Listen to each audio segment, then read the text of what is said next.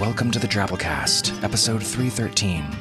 The Drabblecast is a weekly audio fiction magazine that brings strange stories by strange authors to strange listeners, such as yourself. I'm your host, Norm Sherman. We've got a longer story for you this week and next week actually. We're breaking it up into two parts, and I think you're going to enjoy. We bring you The Blue Celeb by Desmond.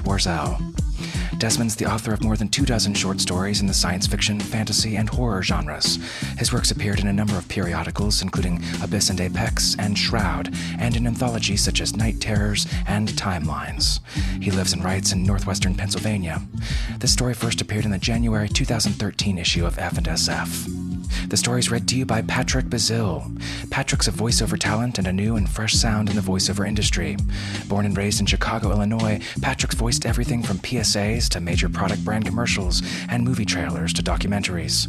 Find and hire him for your next project at www.patrickbazille.com.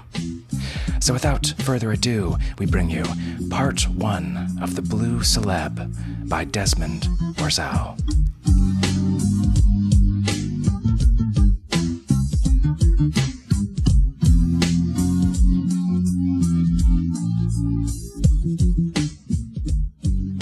When me and Joe got home from Vietnam, we went into business together, cutting hair. Bought a little shop in the old neighborhood and been there ever since. Back then, wisecracking Harlem brothers weren't a cliche yet, at least not south of 110th Street. Me and Joe opened up the shop at 10 in the a.m., 7 days a week, without fail. By 5 after, I'm halfway through the sports section, and Joe's halfway through the day's first beer. A regular routine, that's what I like. Never had a change come around here that didn't turn out to be for the worse, sooner or later. Last change came about 6 weeks ago, only we didn't know it at the time, and we didn't understand what we were really looking at until just today. It was Monday morning, 10 o'clock.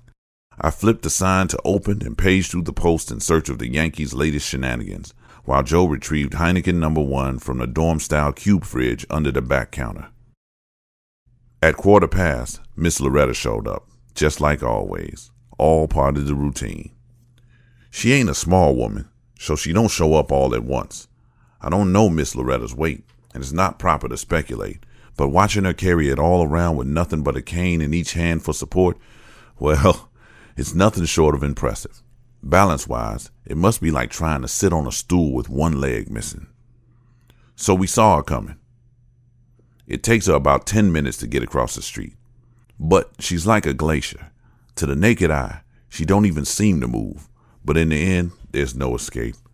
She'd come, as usual, to give Joe hell about his drinking. She usually starts warming up on the sidewalk, so she's in full voice when she finally eases the door open. "And then you'll be sorry, Joe Reese." Joe didn't say nothing. "You hear me, Joe Reese?" "Miss Loretta, my wife starts in on me at 7 every morning. By the time you get here, I'm acclimated.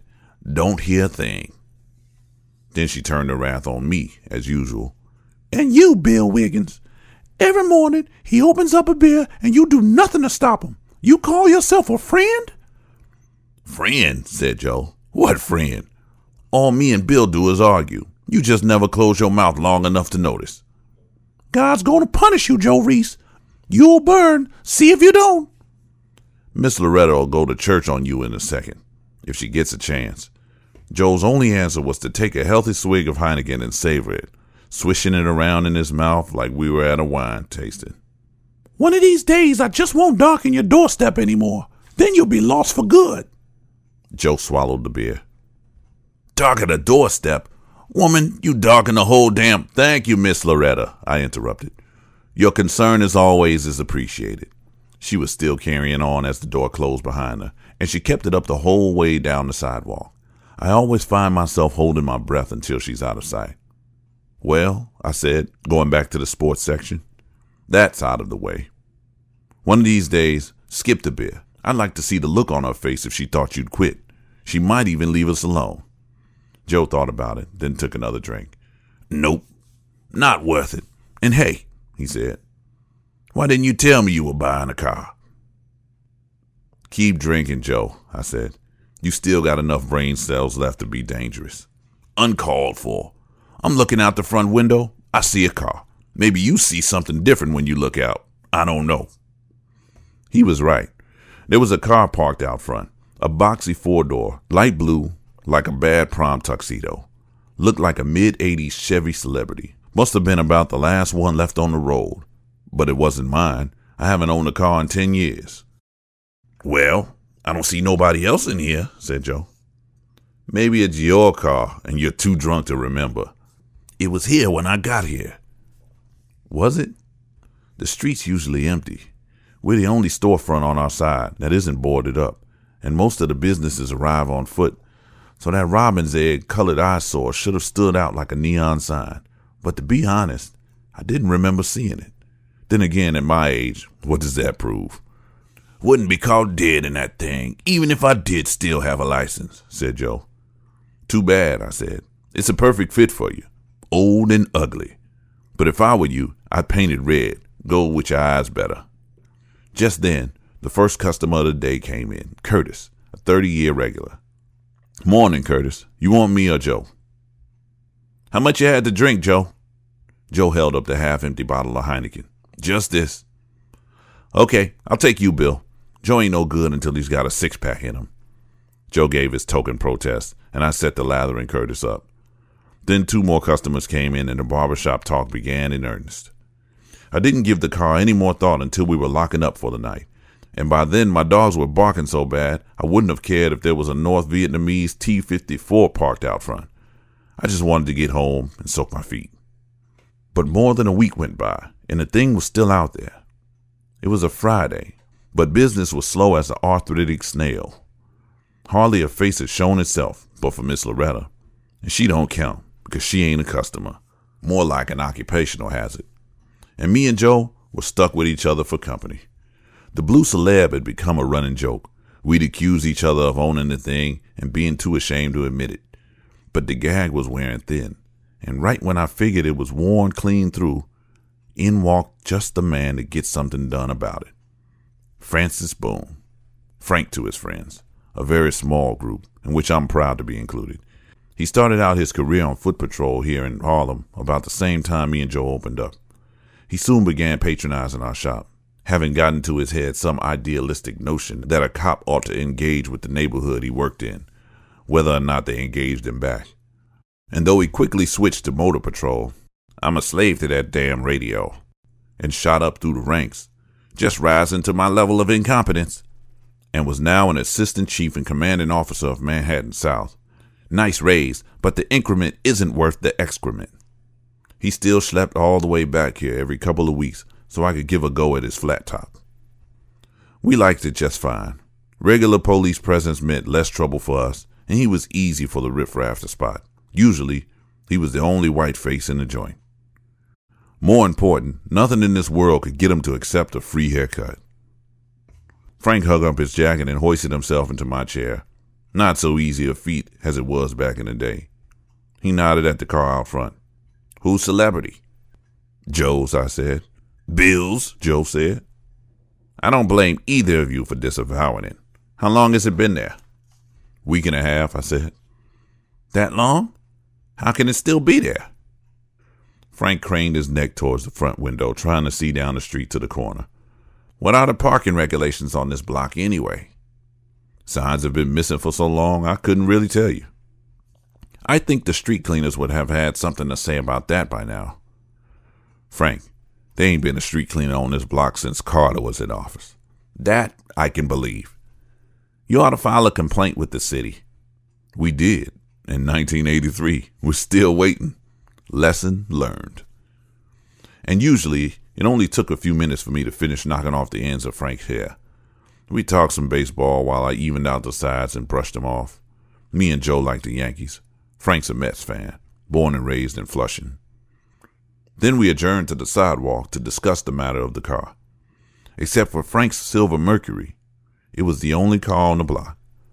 We circled it, the three of us, Frank peering in each window with a cop's practiced eye. He was hoping to find some excuse to search the car without the owner say so. A body, maybe, or at least a crack pipe in plain sight. But no dice. Apart from being in serious need of reupholstering, looked like someone went at the seats with a weed eater. The interior of the thing was immaculate. "It's funny," said Frank. "The two gentlemen whose profession depends on keen eyesight and attention to detail could have stared at this car for over a week and not noticed that the keys are in the ignition." "That solves it then," said Joe. "We'll move it around the corner so we don't have to look at it no more. I ain't got no license, Bill, so you have to do it. Go on, get in. What do you think, Frank? Look the other way a minute? Help a brother out?" "I would say that falls in the category of things you should wait to do until after I leave." "How?" I asked. "Can a car sit here this long in the neighborhood with the keys in it?" "Look at it. Who would want it?" "I wonder if it even runs," said Frank. He took a notebook from his pocket and jotted down the Celeb's license plate and the VIN off the dash. "Only one way to find out. Get in there, Bill. Start her up." "What part of after I leave didn't you understand?" "Don't worry, Frank," I said. "I've been honest my whole life, and if I do start a life of crime, it ain't gonna be with a 25-year-old car. Besides which, I kind of want to wait to see if anybody comes back for it. I want to see what this nut looks like." Fast forward about a month. That brings us to last Tuesday. The Celeb was still out there. We hardly talked about it anymore. It was just part of the landscape now, like a piece of graffiti or a busted sidewalk. It bothers you for a while, but soon enough, you put it out of your mind because you got more important things to worry over. And griping over folks' thoughtlessness doesn't pay the rent. It was the end of summer vacation for me and Joe. That's the busiest time of the year because during that week, if you're under 18, your haircut's on the house. We've been doing that since we opened. If these boys want to run around all summer looking like wild men of Borneo, I guess that's their parents' business. But the way I was raised, you get your hair cut for the first day of school, and if it's free, there ain't no excuse. For the girls either, I got deals with the salons in the neighborhood to do their hair at no charge that week and send me the bill for their time and expenses. I figure if you look good, you feel good, and then maybe you'll do good. I don't know if that holds water, but nothing else has worked. So what have I got to lose by trying? That year, the turnout seemed a bit low. Why? If haircuts were free, wouldn't you make your boy get one? My mother sure would have. Even so, it was hellacious business. You know how kids are. They come in waves, a dozen at a time, raising all kinds of cane in my shop and on the sidewalk outside. Me and Joe would work the scissors and clippers as fast as our own hands allowed. But they just keep coming. All of them dressed in that oversized basketball gear that passes for casual wear nowadays, like we've been invaded by an army of miniature LeBron Jameses, as if the original wasn't more than enough. After a while, it's like any assembly line job. It gets so you don't notice the time slipping by. 5 hours had passed without my even knowing, except that my belly was beginning to kick up a fuss and I was thinking about going for a bite. Work be damned. What finally made me look up was a sudden break in the commotion. There was a new arrival on the sidewalk out front, Maurice Williams. And I'm not talking about the front man for the Zodiacs. We weren't about to be treated to an a cappella rendition of Stay. I'm talking about the guy they call Big Time. I don't have to describe Big Time. You all know the type. Loud and cocky. 30 years old but dressed like a kid. Never works but always has money to flash around because he moves more junk than a garbage barge. Thinks he's something special even though there's another one just like him on every street. And those boys out there flock to him like Superman just landed. How come? All he had going for him was some cash. If money's all they care about, why not idolize Morgan Freeman or C.C. Sabatha? Hell, he works right up the road. Well, Joe looked outside the same time I did, saw Big Time glad-handing those boys, and damn near flew out the door, yelling to wake the dead. "Boy, you better get on away from here." That got a smirk from Big Time. Got smirks from some of the boys, too. It don't take them long to pick up that stuff. "Who you calling boy, old head? Maybe I come for my free haircut." "These are school haircuts, boy. If you ever set foot in the school, I ain't heard about it." Big Time made like he was coming at Joe. Joe didn't even blink. "Ain't nobody scared of you here. Come on inside. I'll knock your junky ass out." Big Time started darting his eyes around, looking for something he could latch on to save face in front of the kids. He saw the Blue Celeb. "That your car, old head? Looks like it. Tell you what, I'll go steal it. Then you won't have to be embarrassed by it no more." Big Time strolled over to the car. The boys parted to let him pass like they were the damn Red Sea. "You watch," he said to them. "I'm going to take this old nigga's car, and he just going to stand there and do nothing." He opened the Celeb's driver's side door, and then he started cracking up. "Hey, old head, you left the keys in it. You dumb as hell. You go ahead and take that car, boy," called Joe. "Do your mama a favor and drive it into the East River." "Drive it anywhere you want," I said to myself. "Just get it the hell out of here." Well, he tried. The Celeb wouldn't turn over. I can't say I was surprised. As far as I knew, the thing hadn't started since it showed up. That battery had to have been deader than Elvis. The Celeb's door opened up and Big Time stepped back out onto the pavement. "Hey, old head, your car don't start. What'd you do, sell the motor? You need some quick cash for Viagra?" That got a laugh from the kids. Big Time must have figured it was a good exit line because he sauntered off down the sidewalk and turned the corner, and all he left behind was admiring looks on some of the boys' faces, which took way too long to fade. Where are those short attention spans when you need them? Next morning, no kids yet, too early. Joe was nursing a Heineken. Miss Loretta was haranguing him about it, and Assistant Chief Frank Boone of New York's finest was sitting in my chair trying his best not to crack a smile. "Joe Reese, you better change your ways and fast. You better pick yourself up out the gutter. You crawl any deeper into that bottle and you'll never come out again." "Miss Loretta," I said, "every day about 100 grand worth of crack cocaine passes this shop. Why don't you go out and give some of them dealers a hard time instead of picking on an old veteran?" "Those young men need ministering to, but I ain't the one to do it. They just as soon kill you as look at you. No respect for women.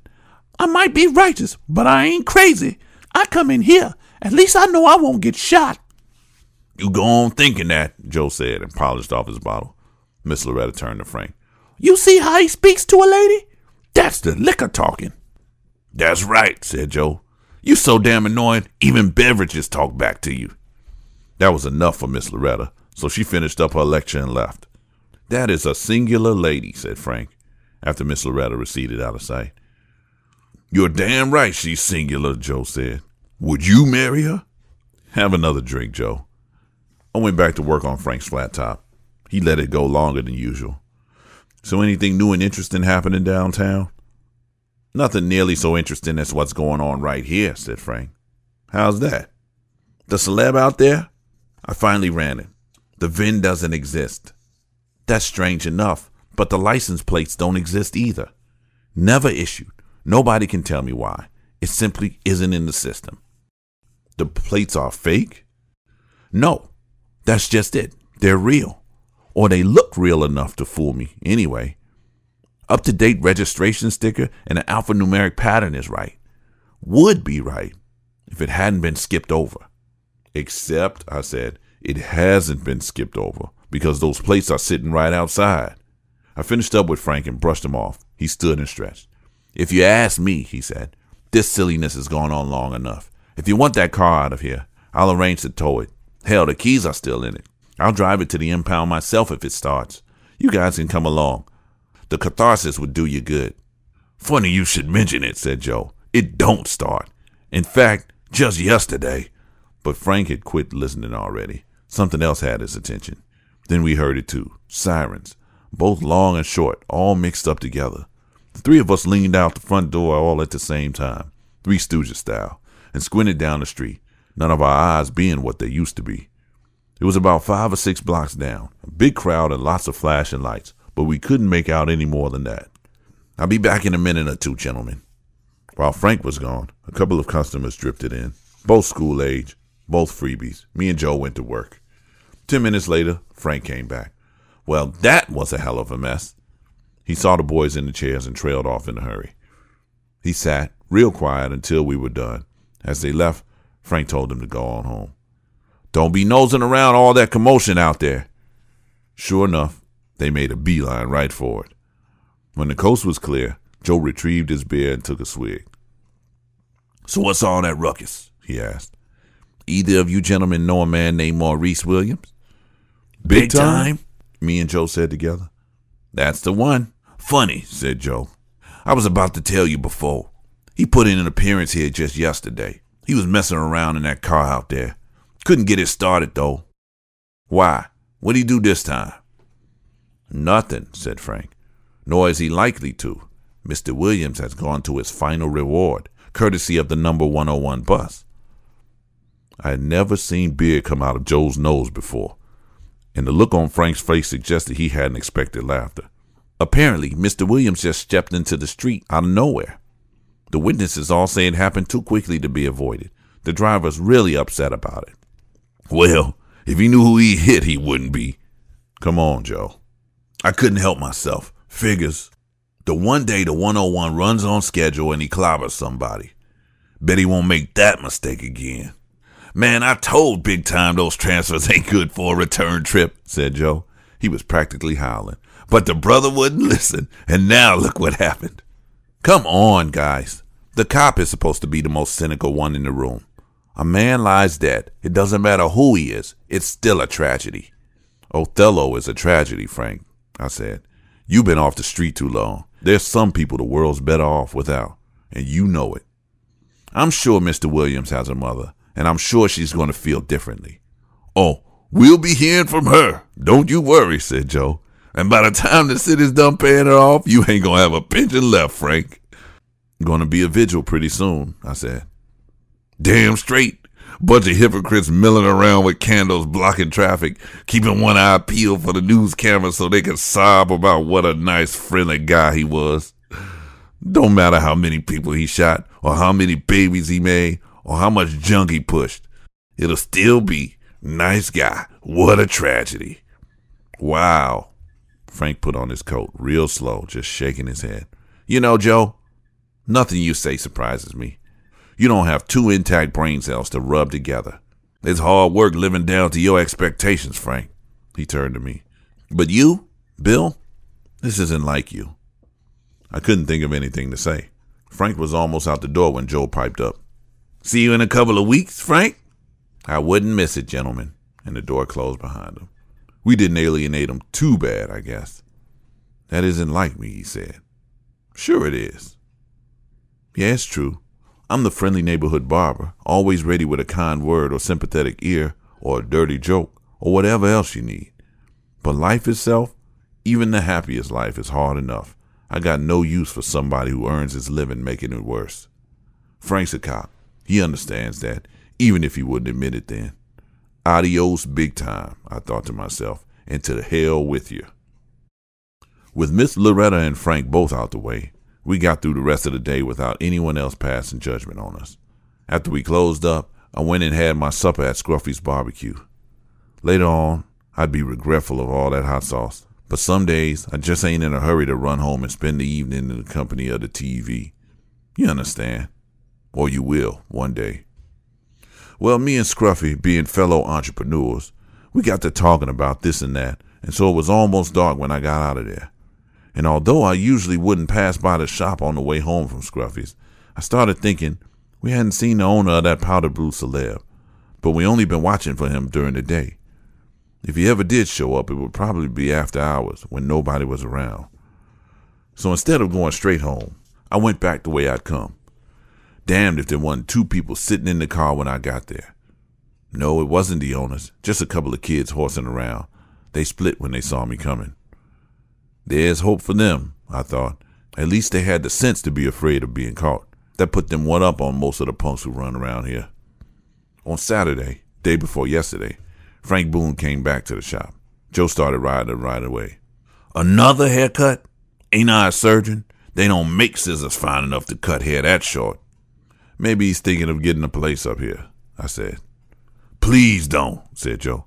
The second you move into this neighborhood, it'll get all gentrified. Property values will shoot up and you'll put us out of business. Frank pulled a bunch of bills from his pants pocket. If you put half the effort into running your business as you do into perfecting your comedy routines, you would have noticed that I forgot to pay for my haircut on Wednesday. Come to think of it, he had. For that, you come all the way up here? I don't usually go to the office on Saturdays. There's nothing good playing at the movies, so it's either this or spend the day with my family. I took his money, and gladly. Except for Miss Loretta, there hadn't been a soul in the joint all day. Have a seat, Honest Abe, and shoot the breeze a while. Frank helped himself to a chair in the waiting area. We chewed the fat about the usual.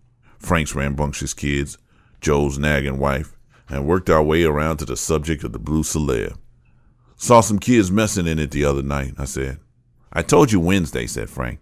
Say the word and I'll get it out of here. Between the car appearing out of nowhere and the non-existent license plates, we got ourselves a genuine mystery here. You tow it, it'll just rust away to nothing in some impound lot, and I'll still be wondering about it when I'm lying in my grave. If you ask me, Bill, it's more of a nuisance than a mystery. I'd like to lock it up, I said. Keep the kids out, but I can't lock the keys inside, obviously. You could lock it up and keep the keys here in your shop, said Frank. And if the owner shows up while we're closed, then what? Bill, I believe you may be overthinking this a little. Just then, a pack of 3 regulars came in, Terrence, Rich, and Oscar. Terrence and Rich saw both chairs empty and headed for them. Oscar did a quick about-face, exiting the shop and walking back down the street, all casual-like. Oscar had a minor warrant or 2 out on him. He must have recognized Frank and gotten spooked. Me and Joe set to work on Terrence and Rich. They were usually excitable guys, but today the conversation was real subdued. Our customers all know that, as cops go, Frank's one of the good ones. But it's difficult for a brother to be himself around the police, and old habits die hard. Pretty soon, Frank gave up on the conversation and leafed through a stack of newspapers and magazines instead. We finished up the haircuts in a hurry, and it just felt like it took all day. Terrence and Rich paid and left without hanging around to chew the fat. Damn, Frank, I said. Way to work the room, Officer Bring Down. But Frank's attention was occupied by a flimsy newspaper he'd rescued from the stack. The Harlem Renaissance, he read. What's this? Some weekly paper. It's a freebie. Girl comes in and leaves it here, whether I want it or not. Look at this, said Frank. You know, it's nothing personal. I love you guys. If not like brothers, then at least like cordial acquaintances. But I don't miss working up here every day. This place gets weirder all the time. Did you read this? Probably not, I said. What is it? 2 kids burglarized the 6th floor apartment. They go to leave and find the door blocked by a 90-year-old occupant brandishing a 12-gauge shotgun. Good for him. They hightail it out the window, but it's dark so they don't see that part of the fire escape isn't there, and they end up taking the express 6 stories straight down to the sidewalk. Jesus, when did that happen, Frank? Thursday night, he handed me the paper. The story read just like Frank said, but I didn't get to the end. My eyes got hung up on the photos of the deceased burglars. The boys' names, Kevin Johnson and Andre Porter, didn't ring a bell, but there wasn't any mistaking the faces scowling at me off that page. They were the 2 kids I chased out of the Blue Celeb on Wednesday. Well, I've always thought that the strangest thing about coincidences is that they really do happen, all the time. Otherwise, they wouldn't need a word for them. Can't make me like them, though. I couldn't sleep. And endless George Lopez reruns on Nick at Night just weren't doing it for me. Rather than wander the streets that time of night, I'd come down with insomnia, not stupidity.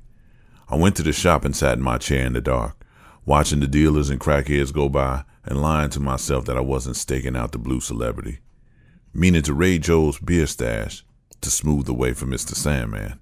I stood and stretched. All the joints in my body cracked at once. I don't like that. At my age, I don't know how many cracks I got left in me, and I hate to waste them. But I didn't have time to worry about that. While I wasn't looking, somebody gotten into the Celeb, and I thought it might be the owner. For one thing, he was white. These days, there's a lot of places in Harlem where you can leave white folks unattended and they'll be okay. This wasn't one of those places, and sure as hell not at night. You see a white guy in this neighborhood after dark, you better believe he's here for a purpose. Either that, or he's so stoned or crazy he don't know what's going on. Could have handled it better. The guy saw me and took off running. I don't think I'm that scary looking. Maybe he was just afraid of black people. Or maybe he was just afraid of black people who come running out of buildings in the middle of the night, waving their arms, yelling, "Is that your car?" I guess I got overexcited, but I wasn't letting this go. I was too close to the bottom of it. The chase was on. I'm a man who knows his limitations, though. No way I could catch a guy half my age, so I kept up the patter while I ran, hoping to say something that would make him stop. Stop didn't work, and neither did hey, or wait up, or hold it. I tried halt, in case he'd been in the service. No good. I tried to reassure him with, "I ain't robbing you," but he either didn't believe me or didn't care. "We can help each other out," I said, and I wondered why I'd said that. Now he probably thought I wanted to have sex with him. He kept getting further and further ahead. "You don't stop, I'm going to get a heart attack," I yelled. "This ain't how I was fixing to die. All you got to do to save my life is stop and answer a couple questions." Nothing. I was this close to giving it up. My side felt like someone had shoved a stiletto in there and given it a twist. Then I caught a break. For the first time, this damn city's never-ending dysfunction actually helped a brother. A couple blocks up over from my shop, there's a little grocery owned by a little friendly West Indian fellow. The poor bastard's been stuck in a feud with his refuse collector for months, and he can't get his garbage picked up for love or money. But he still holds out hope. And meanwhile, he's got to put the stuff somewhere. The guy ducked into an alley and tried to shake me, the alley next to the West Indian grocery. Suddenly, he found himself headed uphill, climbing a mountain of trash bags. He made it the whole way up before surprise kicked in. His footing gave out and he went tumbling down the other side. That took the wind out of his sails, enough that he was still on his hands and knees when I reached the top. Someone of my years should know enough to keep his feet planted firmly on the ground, or firmly on the trash heap in my case. He certainly ought to know better than to tackle a much younger man. But I'd had enough, and the gloves were off. When I say I tackled him, I mean tackled. I did a suicide dive that would have made Mil Mascaras blush. Even better, I didn't break a single bone. "That's your car back there? The Blue Celebrity? Let me go, man." "It's okay, boy. Just tell me about the car." "It's not my car. I don't know anything about it." "Look, you're not in trouble. In fact, nothing would make me happier than to find out you're the owner." "I don't have a car." "Where you live, boy?" "Wherever. Nowhere. I don't live anywhere." He was lying. Now that I was calmed down a little, I noticed how scrawny and bony he was. He had on a denim jacket over a heavy sweatshirt. In late summer, mind you, and it still felt like I was wrestling a skeleton. I relaxed and let him up a little. "That's really not your Chevy?" "No." "What were you doing in there?" "Looking in the glove compartment for cigarettes." "The glove compartment? You see anything in there? Insurance card, title, anything like that?" "Empty." I let go of him. He just sat, staring. I wondered what he was seeing that I couldn't. "Okay, look," I began, and he still didn't move. "Stand up, boy." I took him by his jacket and jerked him to his feet. It was like when you grab an empty suitcase thinking it's full. Swear to God, I've had dogs that weighed more than him. "What are you doing in Harlem?" "Am I in Harlem?" He just kept contemplating the wall. "I don't know where I am." "Jesus. All right.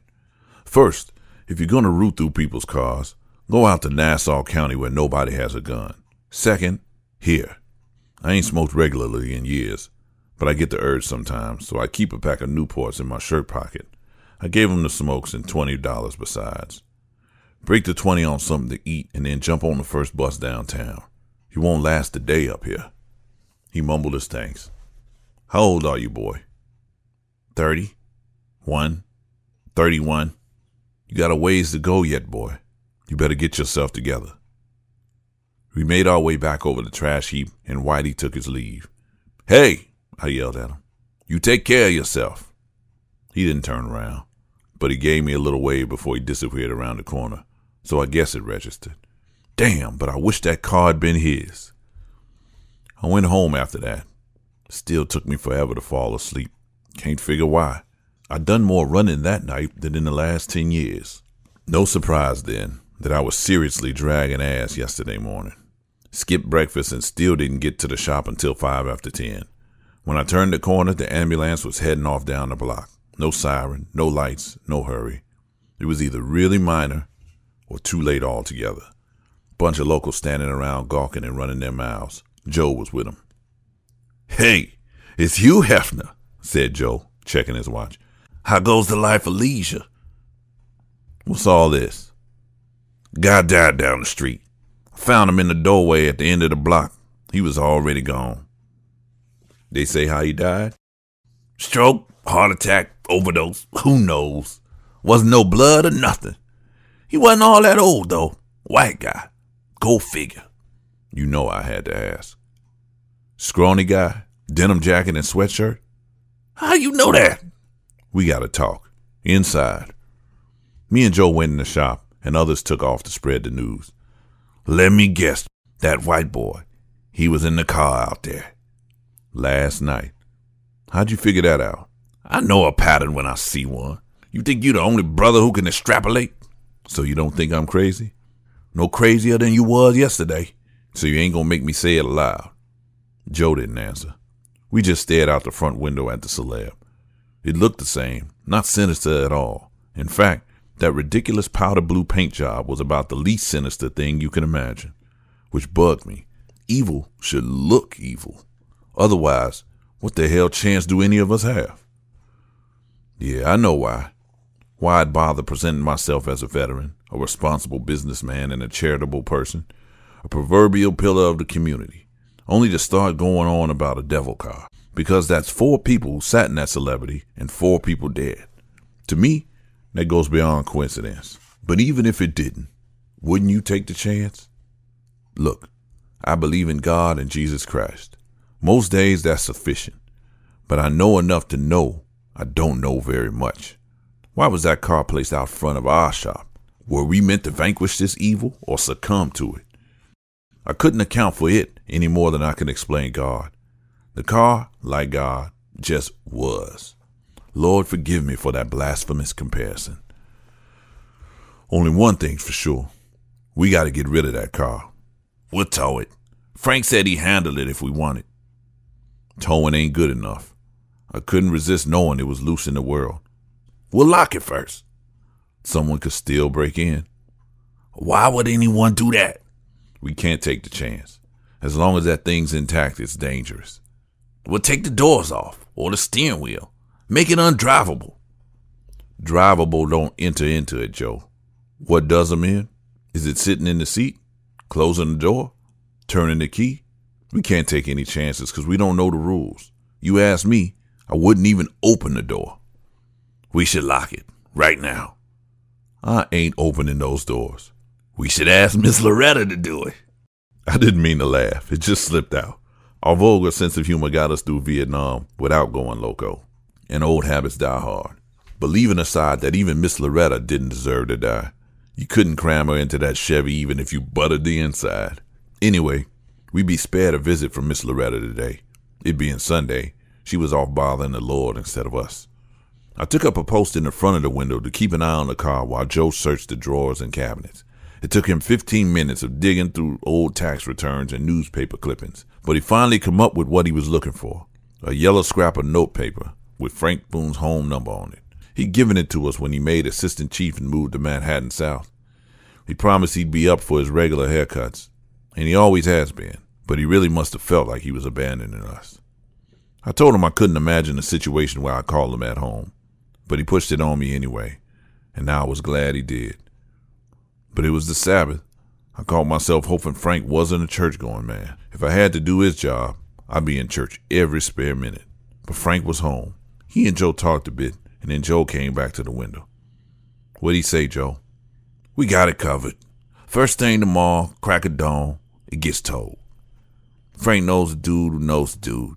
He'll open up the yard early for us, fudge the paperwork, and we'll crush that car to the size of a coffee table. Then ain't nobody getting in it. Why not today? A city yard? With city employees? On a Sunday? There's some things even the great Frank Boone can't do. We just gotta watch the thing till then. Should we close up shop? Nope.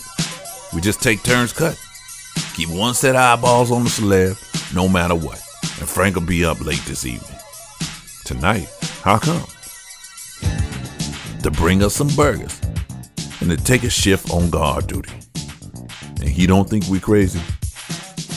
Hasn't had a chance to yet. He didn't ask no questions. Just said he'd take care of things. Frank's good people. Yeah, he's a real minch, Joe said. And meant it.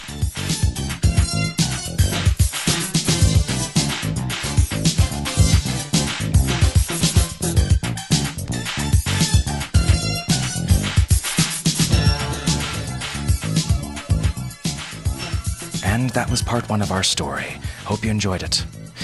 Ever notice that strange old car parked somewhere that you've never noticed before, that never seems to move, always seems to just sit there, rain or shine, but regardless seems to have some strange story or history attached to it, some bizarre power even?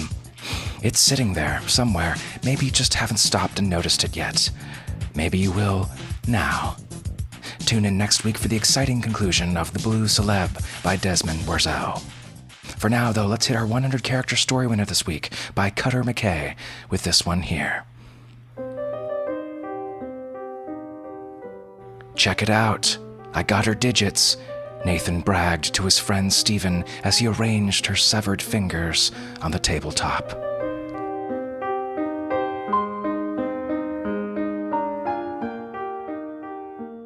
Yikes. Think you can write a good story with only 100 characters? Of course you can. It's just a matter of sitting down and doing it. We've even got a handy 100-character sizing tool to make it easy for you in our discussion forums at forums.drabblecast.org, which is also where you go to post your 100-character twabble stories each week to be considered for the contest. You might be next week's winner. We post the winners early on Twitter each week. Follow us on Twitter if you use it, at the Drabblecast. And speaking of contests, a reminder that we're in the first round of our 2013 Drabblecast People's Choice Awards, where you get to nominate your 5 favorite stories, drabbles, twabbles, and episode cover arts from the last year. That's also going on at our discussion forums. Head over there and cast your nominations if you get a chance. Make your voice heard. All right, folks, that's it for this week. Special thanks to our episode artist, Matt Wasiela. Matt lives in Pittsburgh, Pennsylvania, and spent the last 6 years doing illustrations for one of the state's standardized tests there. At one time, he says he painted pretty pictures, but now devotes most of his free time to chasing around a toddler, and also volunteering his awesome skill set to make the Drabblecast look prettier. We appreciate it, Matt. Our program this week was brought to you by managing editor Nathan Lee, our art director, Bo Kyer, with additional help from Nikki Drayden, Tom Baker, David Carvin, and David Steffen. We'll see you next week, weirdos. Until then, this is Norm Sherman, reminding you that evil should look evil. Otherwise, what other chance do we have?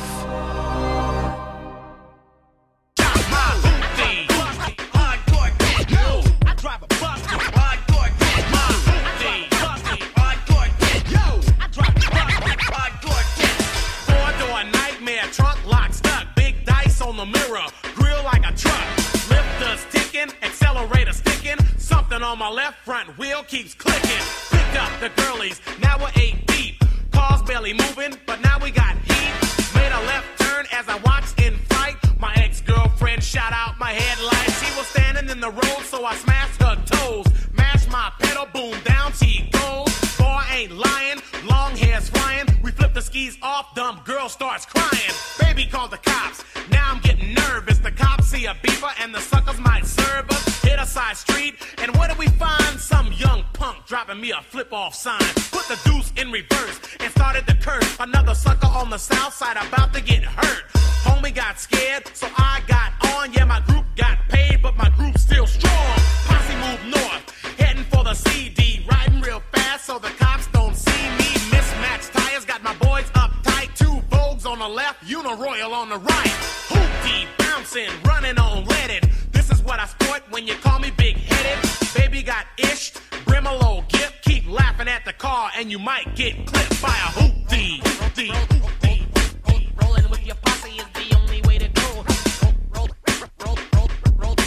Rolling with your posse is the only way to go. Running out of gas, stuck in traffic. Far left lane, throwing up much static.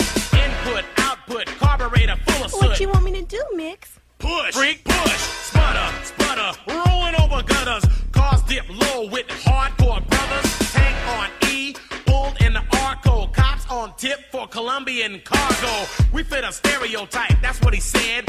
Big long car for big black heads. Cops keep jocking, grabbing like gators. About stereotypes, I'm looking nothing like Noriega.